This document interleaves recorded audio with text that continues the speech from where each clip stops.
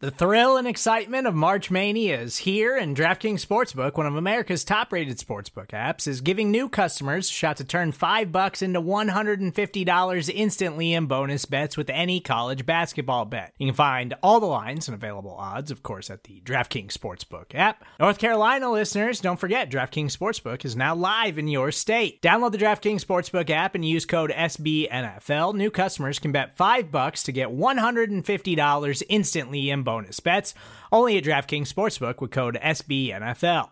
The crown is yours. Gambling problem? Call 1-800-GAMBLER, or in West Virginia, visit www.1800gambler.net. In New York, call 877-8-HOPE-NY or text HOPE-NY. In Connecticut, help is available for problem gambling. Call 888-789-7777 or visit ccpg.org. Please play responsibly on behalf of Boot Hill Casino and Resort. 21 plus, age varies by jurisdiction. Void in Ontario. Bonus bets expire 168 hours after issuance. See dkng.com/bball for eligibility, deposit restrictions, terms, and responsible gaming resources.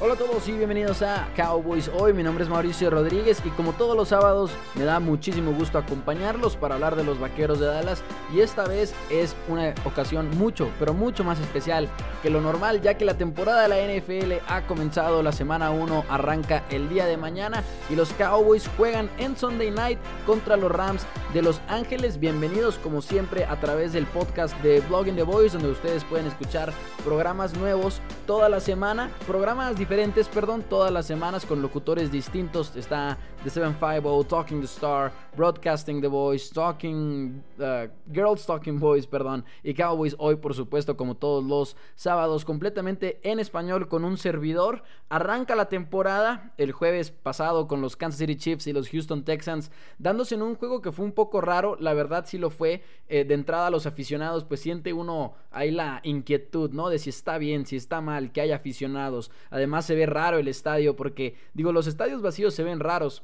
pero hay algo todavía más raro, creo yo, acerca de un estadio que tiene afición, pero no tiene mucha afición, como lo fue el caso con los Chiefs, que llenaron el 22% de la capacidad. Y pues sí, estás acostumbrado a verlo quizá con un equipo como los Jacksonville Jaguars, como un equipo como Washington, que han tenido malos años últimamente o que están en una mala situación actualmente. Pero cuando hablas de Kansas City regresando a casa después de haber ganado el Super Bowl en febrero, pues lamentablemente no se puede vivir una ceremonia como la que estamos acostumbrados, pero ese es el mundo el día de hoy. Lamentablemente hay que adaptarnos, hay que buscar la manera de vivir bajo esta pandemia y esperar que pase próximamente, ya sea en 2021 o más adelante. Esperemos que sea en 2021, pero bueno, es tiempo de hablar de deportes y es tiempo de hablar de los Dallas Cowboys, que se preparan ya para jugar una temporada que ha tenido muchas expectativas, y son expectativas que han nacido desde el momento en el que los Cowboys despiden a Jason Garrett el año pasado.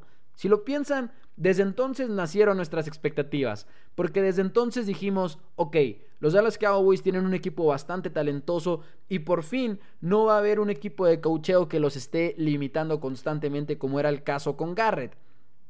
Es la primera bocanada de aire fresco quizá que agarramos los aficionados de los Dallas Cowboys desde que Garrett se apoderó del equipo en 2010-2011. Y no lo digo en sí para tirarle a Jason Garrett, no es mi objetivo en lo absoluto, pero lo que sí es cierto es que todos los años hablábamos de posiblemente despedir a Garrett, posiblemente despedirlo, y luego no lo hacían y decíamos, ok, igual ya hay mucho talento en el equipo ni nada, pero ¿qué tanto podemos esperar con un coach como Jason? Y hubo años en los que nos sorprendió, como lo fue en 2016, como lo fue en 2014, pero por algo los Cowboys nunca estuvieron en postemporada en años consecutivos, y eso esperemos nosotros que cambie con Mike McCarthy. Pero no es lo único que esperemos que cambie, no, porque los Dallas Cowboys desde 1995 no están en un campeonato de la Conferencia Nacional, y muchos, incluyéndome a mí que tengo 21 años nada más, estamos a la expectativa de que por fin se acabe esa racha que todavía nos persigue ahí, soñamos con eso, tenemos pesadillas con eso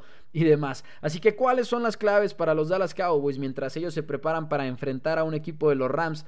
¿Cuáles son las claves para tener un 2020 exitoso? Y no hablo de una temporada 10-6, pasamos a los playoffs y nos eliminan en la ronda divisional. No, un 2020 exitoso para la franquicia, para la historia del equipo de los Dallas Cowboys, y que por lo menos regresen al campeonato de la Conferencia Nacional. ¿Qué se necesita? Porque luego es común recibir la pregunta de ¿qué tan lejos crees que puedan llegar los Dallas Cowboys? Y si bien es una pregunta que en teoría tiene mucho sentido, es imposible contestarla en la práctica, sobre todo porque no los hemos visto jugar ninguna vez.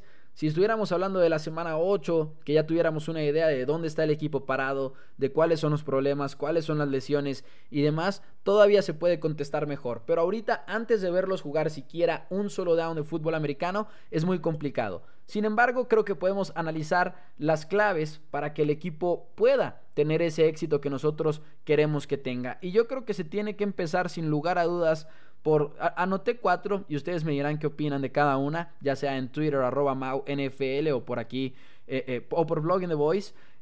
La ofensiva en la zona roja. Yo creo que la ofensiva en la zona roja es de esos problemas principales que tuvieron los Dallas Cowboys en 2019, porque se apoderó Kellen Moore de la ofensiva e hizo cosas buenísimas. Eso no hay manera de negarlo, creo yo, que Kellen Moore hizo un buen trabajo, considerando además que fue su primer año como coordinador ofensivo. Me sorprendió muchísimo que al terminar la temporada muchos estaban listos para deshacerse de Moore. No creo que los Cowboys debieron de haberlo hecho, creo que tomaron la buena decisión de mantenerlo, y Mike McCarthy tomó una mejor decisión aún cuando dijo: tú manda las jugadas, Kellen, adelante, te doy las llaves de esta ofensiva que maneja además Dak Prescott. En 2019 los Cowboys fueron la mejor ofensiva en yardas por serie. ¿Por qué le doy mucha importancia a la estadística de yardas por serie? Porque sí, igual y yardas por partido te da una idea y todo, pero también depende mucho del ritmo de juego, ¿no? Igual y un equipo en un partido tuvo 100 yardas, digo, estoy exagerando con los números, porque fueron posesiones larguísimas. Entonces, a mí me gusta mucho la estadística de yardas por serie, en la cual los Dallas Cowboys fueron de los líderes, le siguieron los Chiefs y los Ravens, si no me equivoco, no me acuerdo en cuál orden, la verdad, pero esas eran las 3 mejores ofensivas que hubo en la NFL en esta categoría. Fueron la número 2 en DVOA, que es una métrica de analytics que usa Football Outsiders, en la cual el objetivo es medir cómo le fue al equipo en una situación y cómo le fue en comparación a otros equipos en la misma situación, incluyendo rival, incluyendo pasto, incluyendo situación de juego y demás. Entonces los Cowboys se convirtieron en una de las ofensivas más eficientes. Dak Prescott fue uno de los mejores quarterbacks lanzando el balón profundo, y comprobado por lo que es el porcentaje de pases completo por encima de lo esperado de Next Gen Stats de la NFL. También en puntos añadidos por jugada del EPA, famoso de los analytics. En estadísticas tradicionales y estadísticas avanzadas, los Cowboys brillaron ofensivamente. Pero en la zona roja, a pesar de que hubo una mejora, y la mejora fue que los Cowboys llegaron a la zona roja 50 veces en el 2018 y anotaron touchdown 24 veces, lo cual es 48%. Y en 2019 llegaron 54 veces y anotaron touchdown 31 veces, o sea, 57%, ¿no? Es un salto de casi 10%, de 48% a 57% en un año, nada más, en el primer año en el que Kellen Moore agarró control de la ofensiva. Pero a pesar de ello se quedan cortos los Dallas Cowboys. ¿Y por qué lo digo? Porque en todas las métricas ofensivas, casi, los Cowboys eran de los mejores, menos en la zona roja, al punto de que esa marca que decíamos del 2018 de 48% era la número 29 en toda la NFL, una de las peores, bajo el coordinador ofensivo Scott Linehan. Y luego llega Kellen Moore y hacen el brinco hasta el puesto número 15, que suena bien, suena como una mejora sin duda alguna, pero de todas maneras cuando lo comparas con el resto de los puntos, métricas, estadísticas en la que los Cowboys se perfilan como una de las mejores ofensivas, pues queda de ver ese número 15. Entonces Cowboys tiene que mejorar drásticamente en la zona roja, tiene que dejar puntos en el campo, como lo llaman, cuando te quedas pateando ese gol de campo de 3 puntos, y no nada más eso, sino que ahorita vamos a hablar de las decisiones de cuarto down, precisamente, creo yo que son muy importantes. Pero ¿cuál es uno de los problemas principales que tienen los Cowboys dentro de la zona roja? Es la tendencia de utilizar a Ezekiel Elliott. Revisas los números y te das cuenta que quizá los vaqueros lanzaban más de lo que corrían en 2019, pero cuando llegaban dentro de la 20, esa diferencia desaparecía mucho, porque los Cowboys también empezaban a correr bastante con Ezekiel Elliott, a pesar de que lamentablemente, con todo y lo bueno que es Elliott, dejó de funcionar. Elliott dejó de ser eficiente dentro de la zona roja, y yo creo que no se debe al talento necesariamente de Elliott, sino a las tendencias del mismo equipo de los Dallas Cowboys. En vez de utilizar también las piernas de Dak Prescott, que era altamente eficiente corriendo el balón tan cerca de la zona de anotación, y lo hemos visto nosotros mismos, anotar touchdowns corriendo y improvisando y demás, lo hace muy bien Prescott, y creo que los Dallas Cowboys deben de implementar jugadas diseñadas para usar sus piernas y utilizar esa ventaja que tienen ahí los Cowboys, que es como una mina de oro que no han decidido explotar. Yo creo que los Cowboys tienen las herramientas para mejorar en zona roja. El problema es si el coacheo puede aprovechar esas herramientas. Esa es la primera clave de 4 que tengo apuntadas para éxito en el 2020 de los Dallas Cowboys. El segundo punto es tener una fuerte primera mitad de la temporada. Los Dallas Cowboys, evaluando el calendario, lo platicábamos en su momento aquí en Blog in the Voice, platicábamos que los Cowboys tienen un calendario relativamente sencillo. Y para ser específicos, y esto lo escribí en su momento en InsideStar.com, así que los números quizá hayan cambiado un poco últimamente con algunas contrataciones y demás, pero no creo que haya pasado mucho desde julio hasta este momento para que cambien mucho estos rankings y demás, pero vamos a usar los mismos. De acuerdo a Sports Betting Dime, usando las victorias proyectadas, no las victorias del año pasado, porque luego eso es muy engañoso. Es mejor usar las victorias que se proyecta, por ejemplo, en Las Vegas, porque son números muy acertados normalmente y tienen una mejor... pues al final de cuentas una mejor correlación con la realidad. Entonces, usando victorias proyectadas, los Dallas Cowboys tienen en general el calendario número 22. El número 1 es el más difícil, el número 32 es el más sencillo. O sea, los Cowboys tienen un calendario relativamente sencillo. Pero la cosa se pone interesante cuando lo divides a la mitad, porque los Cowboys tienen una primera mitad bastante, pero bastante sencilla. Y para ser exactos, tienen el calendario en dificultad número 27 de la NFL, la primera mitad de la temporada. Y luego volteas la cosa y es el noveno más difícil. O sea, tienen el número 9 en la segunda mitad comparado con el número 27 de la primera mitad. Sabemos que históricamente los equipos que tienen el primer sembrado o el segundo sembrado, la ventaja del local, vaya, en la postemporada, tienen mucho más éxito que los equipos que son el sexto, el quinto, etcétera. Así que si los Dallas Cowboys pueden aprovechar esa primera mitad en la que se enfrentan, de repente agarras una racha de juegos contra Rams, que es un equipo ahí complicado sin duda alguna, Falcons y Seattle, son 3 equipos duros, pero después tienes Cleveland que va a mejorar, pero creo que los Cowboys deberían de ser favoritos encima de Cleveland, Giants, Cardinals, Washington, Filadelfia, son partidos muy muy ganables para el equipo de los Dallas Cowboys. Entonces, si ellos se van 6-2 a la mitad de la temporada, es probable verlos como un segundo sembrado en la Nacional, y eso les haría un favor enorme. Y yo sé lo que están pensando en este momento. ¿Qué tanto nos haría un favor siendo que, 1, ya nada más el primer sembrado descansa la primera semana de la postemporada, y 2, no va a haber muchos aficionados en las gradas? Quizá hay aficionados, pero no 100% del estadio, así que la ventaja del local debería de ser menor. Sí, puede que sea menor, eso no lo pongo en duda, pero de todas maneras va a existir, porque de todas maneras uno de los dos equipos viaja, uno de los dos equipos está en una situación un poco más adversa, uno de los dos equipos está lejos de su familia y lejos de sus amigos y lejos de su propia cama. Entonces yo creo que eso de todas maneras les afecta en cierto punto a los equipos contrarios, y por eso creo yo que de todas maneras va a haber una ventaja del local. Va a ser menor sin duda alguna, pero va a seguir existiendo. Entonces, en mi opinión, los Dallas Cowboys, una de las claves principales es arrancar muy pero muy fuerte la temporada, lo cual se complica siendo que Lael Collins no va a estar disponible por las primeras 3 semanas del año, y eso le afecta a los Dallas Cowboys porque dices, el tackle derecho no está. ¿Qué pasa si tenemos ahí un déjà vu de Atlanta Cowboys 2017 en el cual capturaron a Dak Prescott 7 ocasiones en el partido y fue una sufridera? No quieres regresar a eso porque pues sería un golpe anímico muy fuerte para el equipo de los Dallas Cowboys. Pero si Vaqueros arranca bien, ojo con este equipo, porque puede terminar con uno de los mejores sembrados y puede terminar con un pie en el campeonato de conferencia o incluso en el Super Bowl. El tercer punto que apunté es nada más y nada menos que el de las entregas de balón, porque hay que tomar en cuenta que los Cowboys de Jason Garrett y de Rod Marinelli no eran un equipo que robara el balón constantemente. Ahora llega un coordinador defensivo nuevo, Mike Nolan, y nuestra expectativa es que los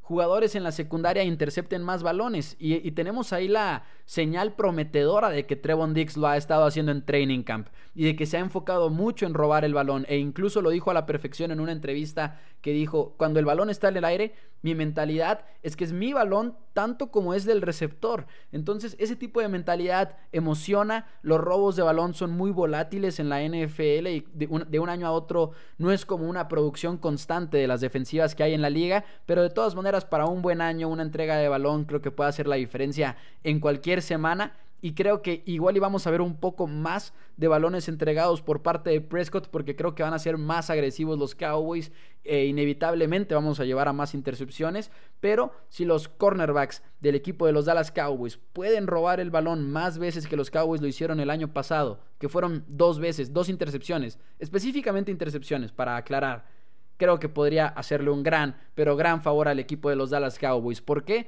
Porque vas a perder juegos que no deberías de perder.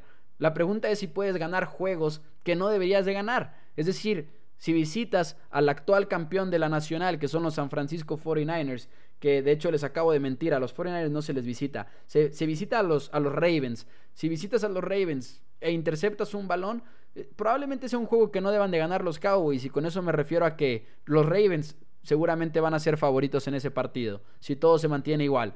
Y si te llevas ese tipo de partidos, son pasos importantes para un mejor sembrado y por ende un mejor desempeño en postemporada.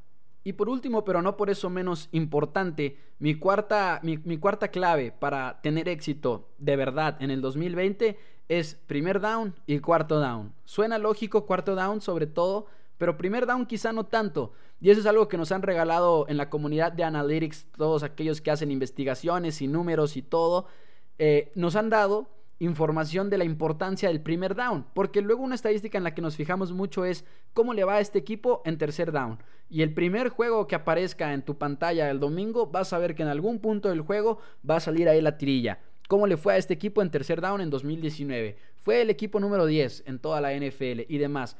Pero ese éxito también se ha demostrado, como las intercepciones ahorita lo comentábamos, que es un éxito muy volátil, no es constante y es difícil depender de cómo te vaya en tercer down, porque es difícil anotar puntos desde tercer down, es difícil mover las cadenas.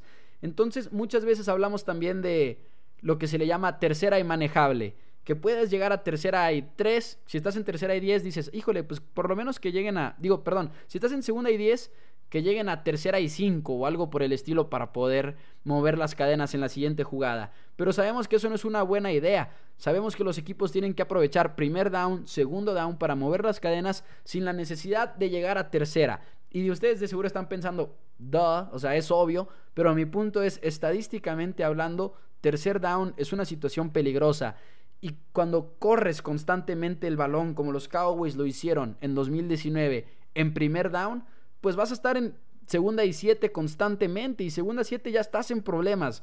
No necesariamente tienes que llegar a tercera y 5 para estar en problemas, sino desde segunda y 7 ya no estás donde quieres estar. Y eso es lo que los Cowboys tienen que evitar en 2020 bajo Mike McCarthy, que supuestamente estuvo estudiando de Analytics y estuvo estudiando este tipo de información, y que sin duda alguna Kellen Moore debe de estar dispuesto a implementar en su filosofía ofensiva. Pero no nada más primer down, sino cuarto down. Thursday Night Football, Chiefs contra los Texans. Algo de lo que más se me pegó de ese partido es cuando los Chiefs en su territorio, aproximadamente en la yarda 30, estaban en cuarta y pulgadas y no dudaron ni un momento en jugársela y convirtieron el balón y en menos que nada ya estaban anotando. Puntos que no hubieran tenido si no se lo hubieran jugado en cuarta oportunidad y pulgadas, hubieran despejado, quién sabe qué hubiera pasado en la serie ofensiva de Texans, pero capaz si ves un juego completamente distinto. Está comprobado que los equipos tienen que ser más agresivos en cuarto down. Lo vimos el año pasado con los Niners, pero más que nada lo vimos con los Baltimore Ravens, quienes se comprometieron a jugársela en cuarta oportunidad. Y no nada más cuarta y pulgada, sino si estás en territorio enemigo y estás en cuarta y 5, ahora sí que date, intenta conseguir mover las cadenas y no despejar como en otros años lo han hecho muchísimos equipos de la NFL. Es momento de cambiar eso. Support for this show comes from Sylvan Learning. As a parent, You want your child to have every opportunity, but giving them the tools they need to tackle every challenge, that takes a team. Now more than ever, educational support tailored exactly to what your child needs can make all the difference. That's why parents have trusted Sylvan Learning for 45 years as the ultimate teammate in their child's educational journey, instilling in them a love for learning and a passion for reaching the next level.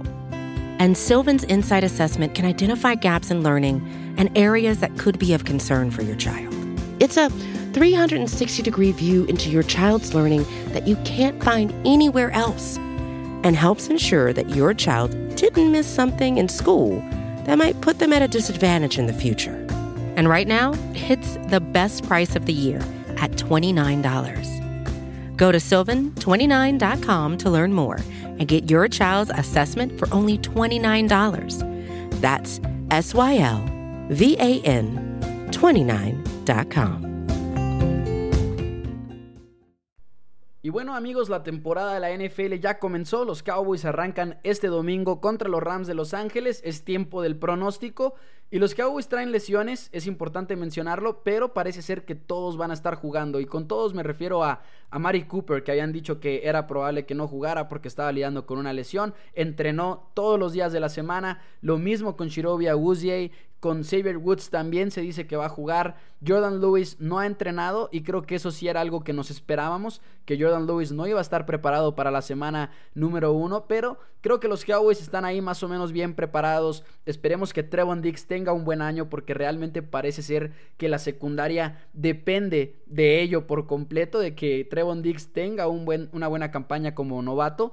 Y además está Chidobe Awuzie, probablemente Anthony Brown vaya a estar jugando como el cornerback nickel o el cornerback slot, como ustedes prefieran llamarlo. La pregunta para mí es en safety, ¿quién va a estar jugando enseguida de Xavier Woods? ¿Va a ser Darian Thompson? ¿Va a ser Donovan Wilson? ¿O van a subir los Cowboys a Brandon Carr desde la escuadra de prácticas? Lo cual es una posibilidad para ellos, siendo que los equipos de la NFL este año tienen roster de 53 todavía. Pero además pueden activar a 2 jugadores de la escuadra de prácticas sin firmarlos al roster activo. Lo pueden hacer 2 semanas y ya si lo quieren activar a fulanito en tercera ocasión, pues ya lo tienen que firmar ahora sí al equipo de verdad. Entonces eso llama mucho la atención, llama muchísimo la alineación defensiva. Eso es lo que más me llama la atención a mí, lo comentaba en mi programa Primero Cowboys. Creo que el hecho de que vayamos a ver frentes híbridos, de que podemos ver a Tristan Hill en la posición de tackle defensivo, todo eso va a ser muy, pero muy diferente para la defensiva de los Vaqueros de Dallas y hay que ver cómo le salen los resultados. Pero más que nada lo que queremos ver es a Dak Prescott, es a la ofensiva de los Dallas Cowboys de la que tanto hemos hablado. Prescott tuvo un muy, pero muy buen año en 2019 y ahora es de los favoritos a ganar el MVP de la NFL. Va a quedar bien, va a quedar mal. Yo apuesto a que va a quedar bien. Creo que los Rams no son un equipo muy complicado para esta temporada. Obviamente tienen ahí problemas en la línea ofensiva el año pasado que se solucionan, entre comillas. Así que no va a ser un rival sencillo. Estrena en casa, lo cual uno espera que les dé ahí un poco de motivación. Y más que nada es Sean McVay, ¿no? Es el coach que nos sorprendió a todos en 2017, en 2018. Y Sean McVay, ojo, yo creo que puede rebotar esta temporada. Creo que Jared Goff y compañía batallaron mucho por lo que era la línea ofensiva y creo que no van a batallar tanto en esta ocasión. Pero es un equipo muy distinto. Es un equipo muy distinto, no es el mismo al que llegó al Super Bowl hace 2 años, así que hay que cuidarnos con ese sentido. Si bien hablamos de San Francisco, hablamos de Seattle para ganar su división, los Rams no van a ser sencillos de enfrentar y seguramente en la primera semana de la temporada le van a dar unas sorpresas a la ofensiva de los Dallas Cowboys. Eso es lo que yo anticipo, pero de todas maneras me quedo con un marcador de 35-27 en la cual la ofensiva de los Cowboys no decepciona, pero los Rams sí le pegan a la defensiva de los Dallas Cowboys. 35-27 me quedo yo, la primera victoria de la temporada de los Dallas Cowboys. Esperemos que el próximo sábado estemos platicando de cómo estuve en lo correcto y tú también estuviste en lo correcto seguramente y no de que estuvimos los dos en lo equivocado. Esperemos que ese sea el caso, amigos de Cowboys hoy. Muchísimas gracias por acompañarme esta semana. Estoy emocionadísimo de empezar la primera temporada con este programa de Cowboys hoy. Espero que lo estén disfrutando. Me pueden seguir en Twitter @MauNFL para darme sus pensamientos, preguntas, todo lo que ustedes quieran, adelante. Siempre tuiteo mientras está el partido a través de mi cuenta de Twitter, y por supuesto también me pueden seguir en Facebook en @primerocowboys. Muchísimas gracias, nos escuchamos el próximo fin de semana y tengan un muy pero muy feliz kickoff.